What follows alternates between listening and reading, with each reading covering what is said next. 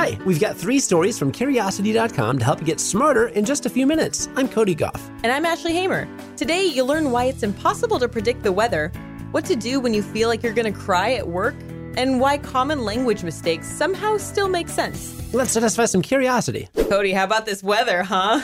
I will say I did not check the weather forecast and realize that it was going to be pouring rain this afternoon. Yeah, and we happen to have a drain pipe going right through the room. It's like a rain stick in here. It's weird. You can just hear everything. Well, if the microphones pick it up, then listeners can just relax. Like it's one of those white noise machines that play in the rainforest. Mm-hmm. Yeah. No, I don't usually check the weather forecast. Do you? I recently got an app that's making me a little bit more into it. It always gives me notifications when it's going to rain, but it's not always super accurate. I feel like meteorologists get a bad rap. Yeah. Well, they have a lot of challenges. If you've ever wondered why it's impossible to predict the weather, then you've come to the right place. A few months ago on our podcast, we talked about the butterfly effect. That's the idea that a butterfly can flap its wings in Brazil and set off a tornado in Texas. The idea is that there are some things that even the most advanced science can never predict, although scientists are trying to use machine learning to predict chaos. That's a different story, though, which you can find in a link in today's show notes. So back to the butterfly effect. It came from meteorology professor Edward Lorenz all the way back in the 60s. He was putting data into a computer program designed to simulate weather patterns. He'd already run this simulation, but this time he rounded one of his 12 variables from 0.506127 to 0.506. He went to get some coffee, and when he came back, he noticed that tiny change in data had led to a massive transformation, completely changing 2 months of simulated weather.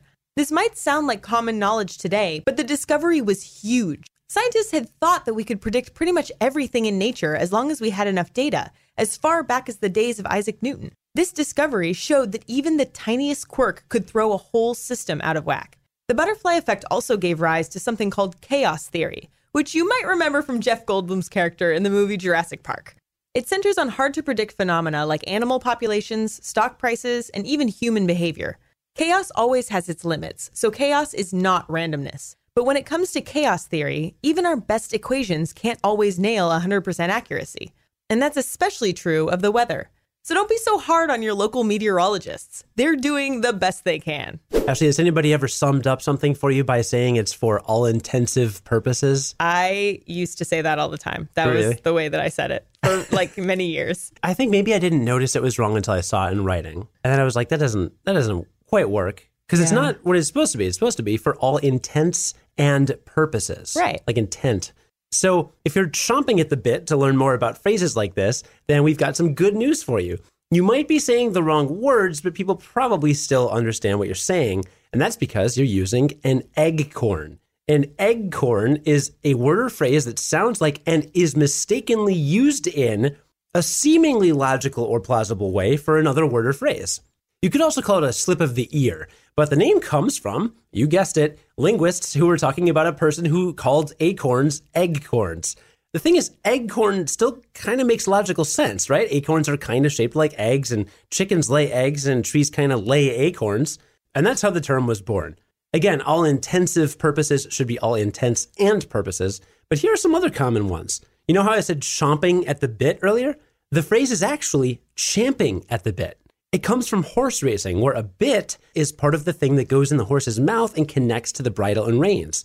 The horse doesn't chomp or bite the bit because the way it fits into its mouth, the horse can only grind teeth, which is what champing means, grinding teeth. You have to have something to bite if you want to chomp, but nobody uses champ, so here we are.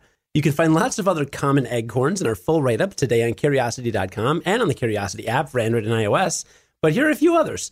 It takes two to tangle should be it takes two to tango. Neck in neck should be neck and neck. This day in age should be this day and age. Real goal getter should be real go getter. And butt naked should be buck naked.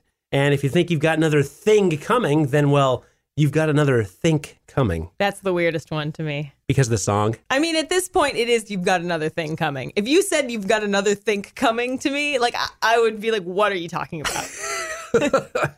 Well, I mean, sorry. Language changes. It's evolving. It's an eggcorn. Cody, have you ever cried at work? I don't think I've cried at work. I've totally cried at work. Really? I actually have cried in this office. Oh, no. Yeah, not because of the job.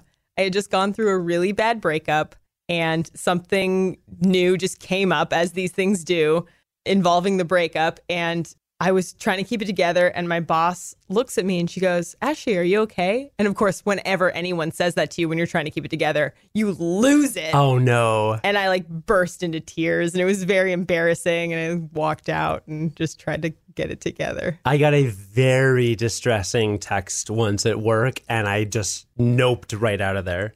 I just left work. It was 2 p.m. I didn't even think I told anybody. At my last job, I was at a consulting firm. I think I literally, I closed my laptop, threw it in my bag, and just walked out because I was like, this is not going to happen. Yeah, no, that's good. I'm going to have a meltdown. It's not going to be good. I just went home, and I think I sent an email later. But yeah, tricky situation. It's tricky. You don't want to cry. It's not professional, to cry at work. Well, if you've ever felt the tears coming at work and you didn't know what to do, science might have an answer. A team of business school professors from INSEAD, Cornell, Harvard, and University of Michigan ran a series of experiments that looked into the effects of reframing emotions at work. They found that if you tell people you're crying out of passion, they'll see you as more competent than if you apologize or ignore the incident. Participants rated the passionate employee as 20% more competent than employees who had an outburst and didn't offer an excuse. The next best option was apologizing. This passion play isn't just for sensitive employees, by the way. Executives use it too. What kind of executives? Well, how about Elon Musk? Elon! He choked up at the start of an annual shareholder meeting when he thanked everyone for supporting Tesla, and then added, quote, "This is going to sound a little cheesy, but at Tesla, we build our cars with love," unquote. So the next time you get emotional at work, don't ignore or just apologize for it. Say it's because you're feeling really passionate. You might still be embarrassed, but at least your professional reputation won't take too much of a hit.